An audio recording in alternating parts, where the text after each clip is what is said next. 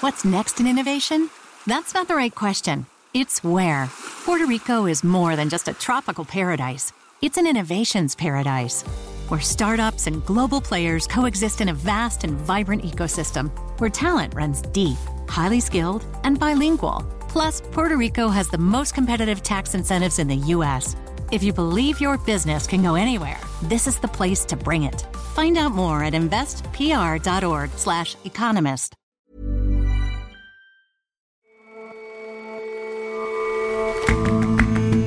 Hello and welcome to The Intelligence on Economist Radio. I'm your host, Jason Palmer. Every weekday, we provide a fresh perspective on the events shaping your world. Albatrosses do it. Flying foxes do it. Even crabs do it. But biologists have never come up with a convincing explanation for why homosexual behavior is so widespread in nature. One researcher, instead of asking why, asks why not? And there's not a lot of love for the practice of dubbing, pasting a voice actor's lines into a foreign film rather than adding subtitles. But our correspondent reckons dubbing is an art form unto itself, and it's staging a comeback all over the world.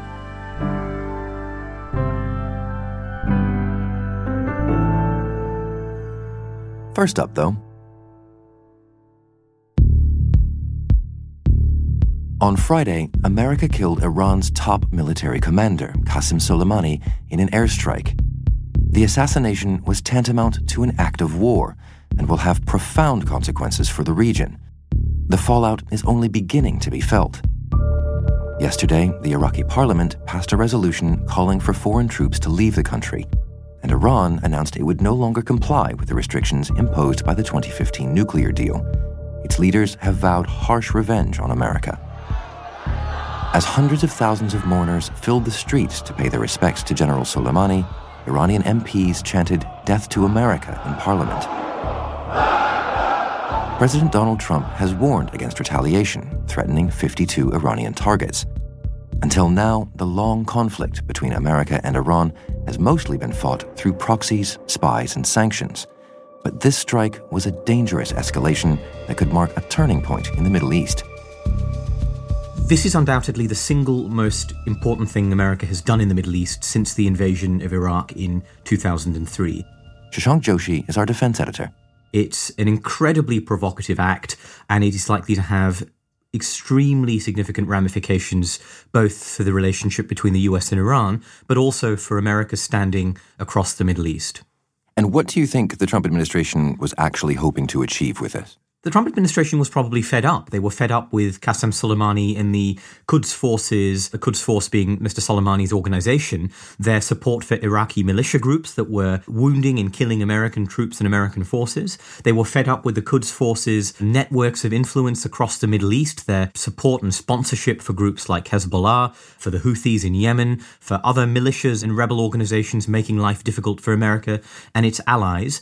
But I think President Trump's pride was probably wounded by the attack on an Iraqi base on December 27th and by the subsequent siege of the US embassy that followed. But there were events last year that might have provoked such a dramatic response, and yet Mr. Trump and his administration didn't do anything. That's right. In fact, it's perhaps more surprising that he would assassinate a senior Iranian official for this, while not doing anything in response to what we saw in September, which was a major suspected Iran-backed attack on oil fields in Saudi Arabia. There was no overt American response to that. Before that, in the summer, Iran shot down an American drone, and Mr. Trump ordered an airstrike and then called it off. And I think he may have felt that he looked weak, he may have lost face, and that this very dramatic reaction was probably a overcompensation for some of his passivity last year. And on behalf of both the Trump administration and the Iranian regime, there's been a lot of hard talk. I mean, how do you think Iran will respond in the long run? It probably doesn't want an open confrontation. It has a relatively weak conventional military force. What it's perfected over the years is asymmetric tactics. Now, some of these are pretty well understood. We have seen missiles flying from Yemen, probably given to the Houthi rebel group by Iran, into Saudi Arabia, into the Gulf states.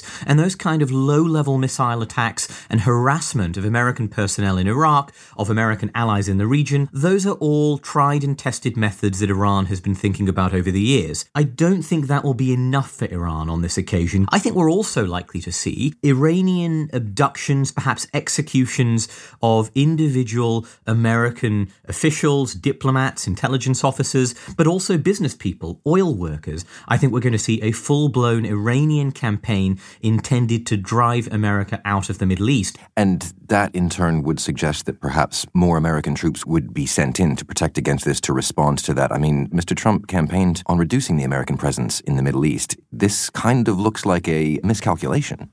That's right. Even before this move, he was already going back on his pledges. He had said in October going into the Middle East is the worst decision ever made. But since May, he put in 14,000 additional troops into the region. So in some ways, he was being dragged into the Middle East anyway, and I think this is going to pull him in even further. The exception, of course, is Iraq, where Iraq's parliament has already passed a non-binding resolution to expel US troops, and I think it's inevitable now we're going to see the slow, gradual departure of those forces that arrived after 2014.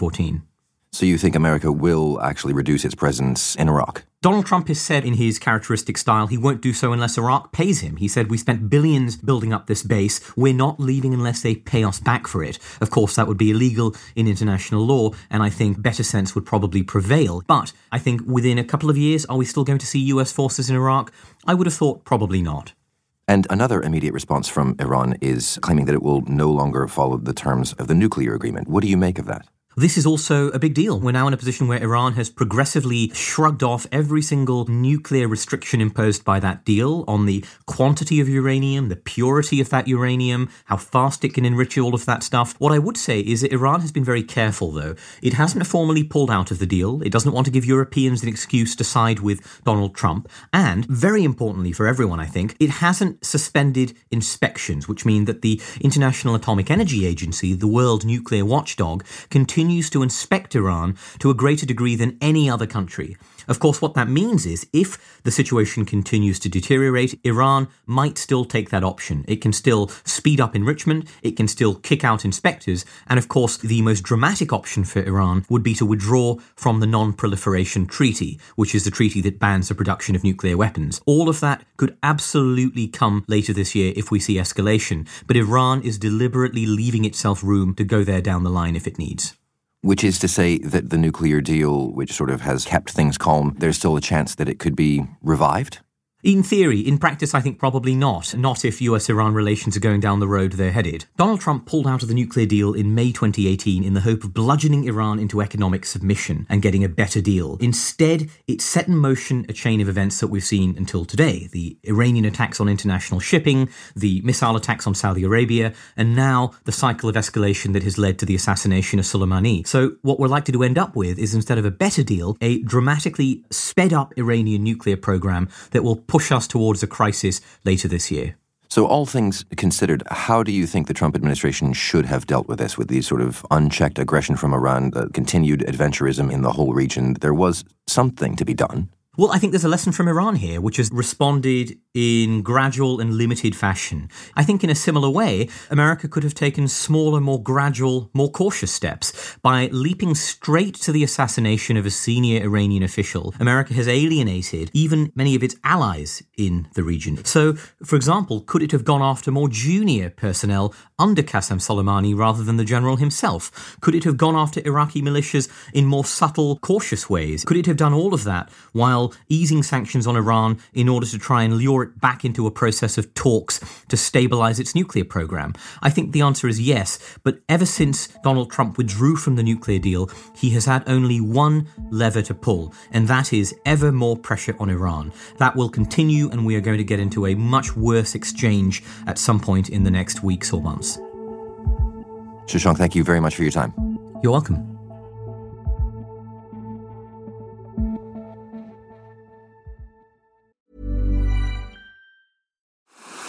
What's next in innovation?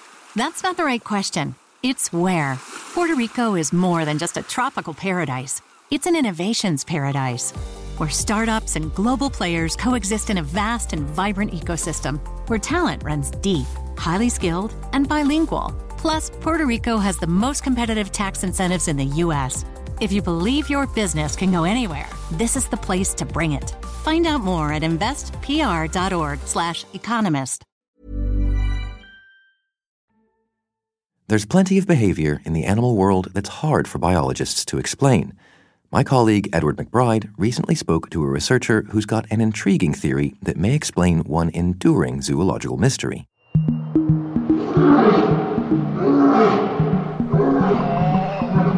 When it comes to sexual behavior, the animal kingdom is a broad church. Its members indulge in a wide variety of activities, including with creatures of the same sex. Female albatrosses often will pair off and raise their young together in the same nests. Bone-in flying foxes, which are a type of bat, the males will engage in genital licking when they're hanging in their perches. Male box crabs have been observed linked together and mating for days at a time. And when scientists have pulled up Humboldt squids in their nets, they've found that the males often have packages of sperm that males deposit in mating attached to them as well as the females. Julia Monk is a graduate student at Yale University and the lead author of a new paper on how same-sex behavior evolved in animals. Instead of asking why such behavior exists, Julia and her team of researchers began with the question, why not?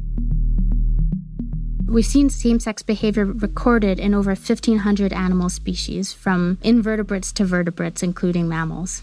And it's really widespread throughout the animal kingdom. And how normally do scientists explain that kind of behavior in evolutionary terms? Some of them posit that there's some sort of indirect benefits to same-sex behavior. They might contribute to the fitness or the production of offspring of relatives of the individual engaging in the behavior. Some say it's because the genes that code for this behavior might have other benefits. There are a couple of different ideas put forward, but common to all of them are the assumptions, first of all, that same-sex behavior evolved independently in each of these species researchers are studying, so they're trying to explain it freshly in each species in which it's found. And then also implicit in these different explanations is the assumption that the costs of this behavior are high. So there has to be some greater benefit that would explain why it would persist despite its high evolutionary costs. Right. And so you think both of those ideas are wrong. You have a different hypothesis. Can you explain that? Yeah. So we wanted to question both of those assumptions, and we have put forward the hypothesis that, in fact, indiscriminate sexual behavior is the ancestral condition for sexually reproducing animals that have separate sexes. So in the beginning, animals didn't have the ability to really distinguish between different sexes, and they were out there just trying to mate or engage in sexual behavior with different individuals they came across. And that was likely good enough for having reproduction be successful in many cases. And that only later, when species have evolved more sexual polymorphism, which means that sexes look different from each other or have other differences like chemical signaling or size or shape or color that allow individuals to distinguish between different sexes, you get maybe more targeting of different sex behavior.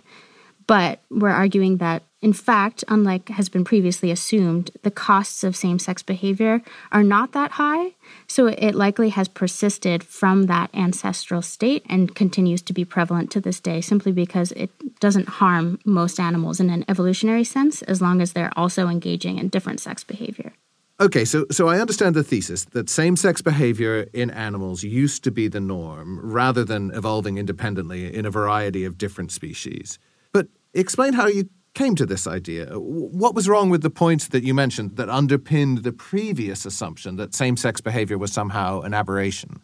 In evolutionary biology, generally when you see a trait that's really widespread across many distantly related animal lineages, you tend to at least consider the idea that that trait is ancestral, meaning that it existed in the most recent common ancestor to all of those different animal species.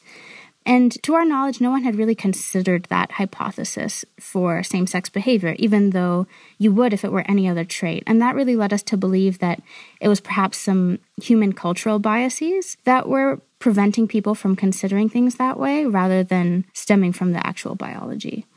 Okay, what made you challenge the idea that the evolutionary cost of same-sex behavior must be high? So the reason that people have assumed that the costs of same-sex behavior are high are because animals are expending time, energy, and resources engaging in that behavior when they could be engaging in behavior that would more obviously lead to reproduction. However, animals do a lot of different things that don't seem to directly contribute to reproduction. And so we reasoned that there's no reason that same-sex behavior should be any more costly than any of those other times that sexual behavior doesn't immediately result in reproduction. And in fact, people have done studies looking at different instances of different types of sexual behaviors, including some sexual behavior with other species in insects, and showed that they still had equally as high reproductive success as individuals that were not engaging in those seemingly costly behaviors. It's a really fascinating theory, but is there a way to test it?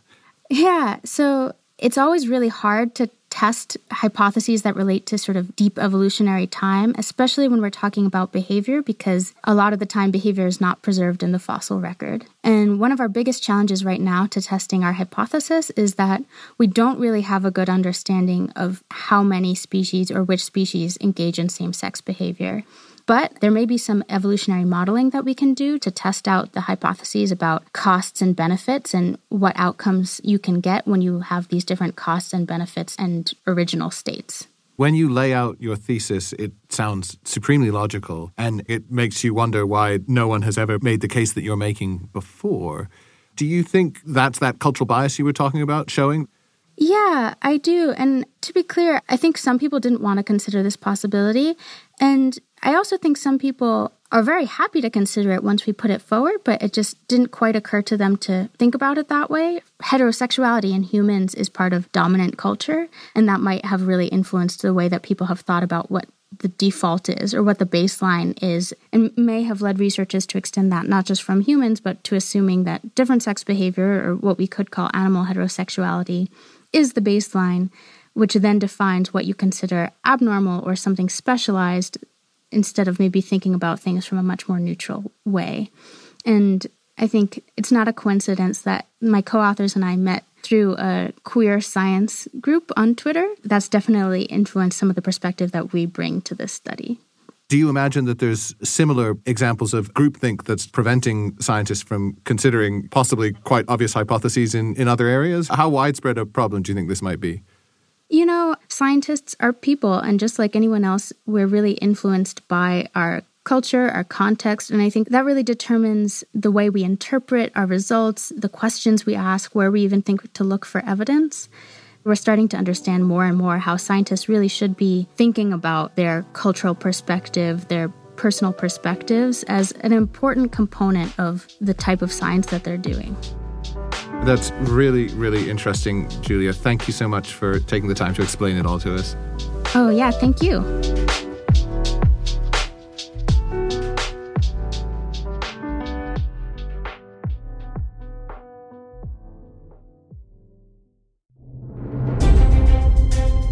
For years, moviegoers' preferred way for foreign language films to be translated has been with subtitles. The alternative, using a voice actor's words to overlay the original, has long been derided. I believe in America. Wierzę w Amerykę. America's made my fortune. Dorobiłem się tu majątku. But dubbing is on the rise. Dubbing used to be associated, at least in the English-speaking world, with either really poor quality or with people who were sort of too lazy to read subtitles. Lane Green writes Johnson, our column on language. But it turns out that dubbing may be coming to your pocket or your local content consumption device. And why is that? Why are we going to see more of it? Well, big content producers, and in particular Netflix, are producing lots more shows and films in places around the world where they're finding great talent, where the production costs are a lot lower.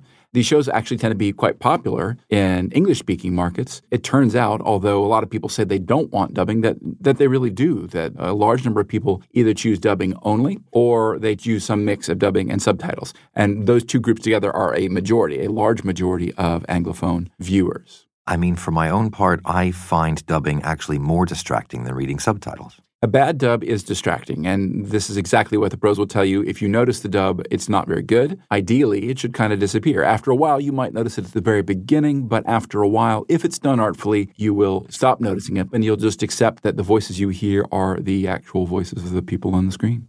So you say it's better when it's done artfully, as if there are more than one way to do it. Some countries have gotten very good at this. They've been doing it since before the Second World War. Places like Italy and Germany have Oscar-style prizes for dubbing quality. So they've been doing it for a while, and they take this procedure very seriously. There are other pretty firmly established national traditions in this, and one is called lecturing, which is kind of unusual. It's in Russia and Poland, where you have one voice reading all of the dialogue in a sort of louder voice, and then you hear the original, say the original English or French, underneath. So it's being spoken, and then it's kind of like having a UN interpreter explaining what's going on very emotionlessly in your ear. So, Jason, to illustrate these different styles of dubbing, our producer and I have come up with the idea of having you read a passage of Italian, in fact, a very famous one from Dante's Inferno, and we're going to dub it in some of the different national styles that we have discussed today. So why don't you take away those first three lines in Italian for us? Nel mezzo del cammin di nostra vita mi ritrovai per una selva oscura che la diritta via era smarrita. You can tell me how bad my Italian is. Molto bene, grazie. And in that, in English, for those of you whose 14th century Italian is a bit rusty, it says, midway upon the journey of our life, I found myself within a forest dark, for the straightforward pathway had been lost. So if we did this in the Polish and Russian style, we'd have a single voice reading over the lines of all of the different characters. It would sound perhaps something like this. Nel mezzo del cammin. Midway upon the journey of our life, I found myself within a forest dark, for the straightforward pathway had been lost. One other really interesting example of film, a big epic called Bahubali, it was made simultaneously with the same actors in Tamil and Telugu. So the two actors took their lines in every scene in both languages, so everyone had to speak both. With the magic of editing, we can just take the same actor doing the same lines, but in a different language. Nel mezzo del cammin di nostra vita. Just like this. I found myself within a forest dark, for the straightforward pathway had been lost. And what about the voice actors themselves? I've heard that they become kind of local heroes. They become so strongly associated with the actors that they're dubbing for that they become personalities themselves. Right. Well, you can't have the voice of, say, Arnold Schwarzenegger changing from film to film. Fans in Germany expect the same voice, and they don't get Schwarzenegger's voice, by the way. He has a very strong Austrian accent, which would be completely the wrong voice, even if he wanted to do his own dubbing, which he presumably doesn't. But a guy called Thomas Danneberg has done Schwarzenegger's voice since 1979. This same guy also does Sylvester Stallone. He did Rutger Hauer. He's just done Dennis Quaid, John Cleese. I mean, a huge variety of different actors. Now, you're wondering at this point that Sylvester Stallone and Arnold Schwarzenegger appeared together in The Expendables, and they even have a few scenes of sort of banter, tough guy banter together. Well, Thomas Danneberg does both voices. He just does them slightly differently so that you can tell it's two different people speaking. Big Barney Ross. Bigger Trenchmaus. Was machst du hier? Arbeit beten? Wer weiß. Warst du krank? Du hast Gewicht verloren. Fans of Harry Potter might remember that we got a new actor for Dumbledore in the third of the 8 films that came out. Well, in Germany, Harry Potter himself got a new voice in the third film, and that's because Daniel Radcliffe, the English actor who played Harry Potter, his voice had started to break. His dubbing voice in Germany had not started to see his voice break, and so they had to get another actor whose voice had indeed started to deepen. So that guy lost the job. The guy who took over did the final 6 films and has since become quite a big dubbing star in his own right. You say that the voice double for Arnold Schwarzenegger has been in the business for decades.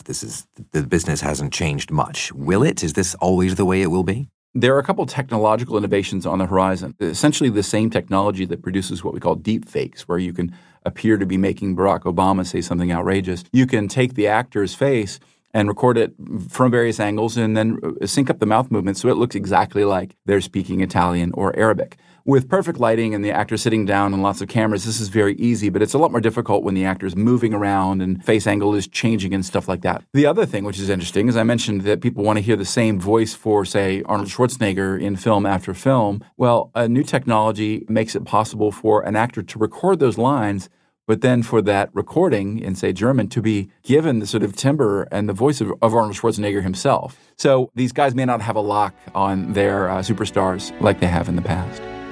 Lane, thanks very much for your time. Thank you.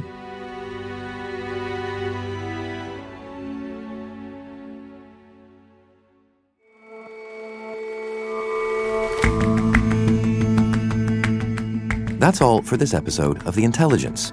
If you like us, give us a rating on Apple Podcasts. And you can subscribe to The Economist at economist.com/radio offer. 12 issues for $12 or £12. See you back here tomorrow.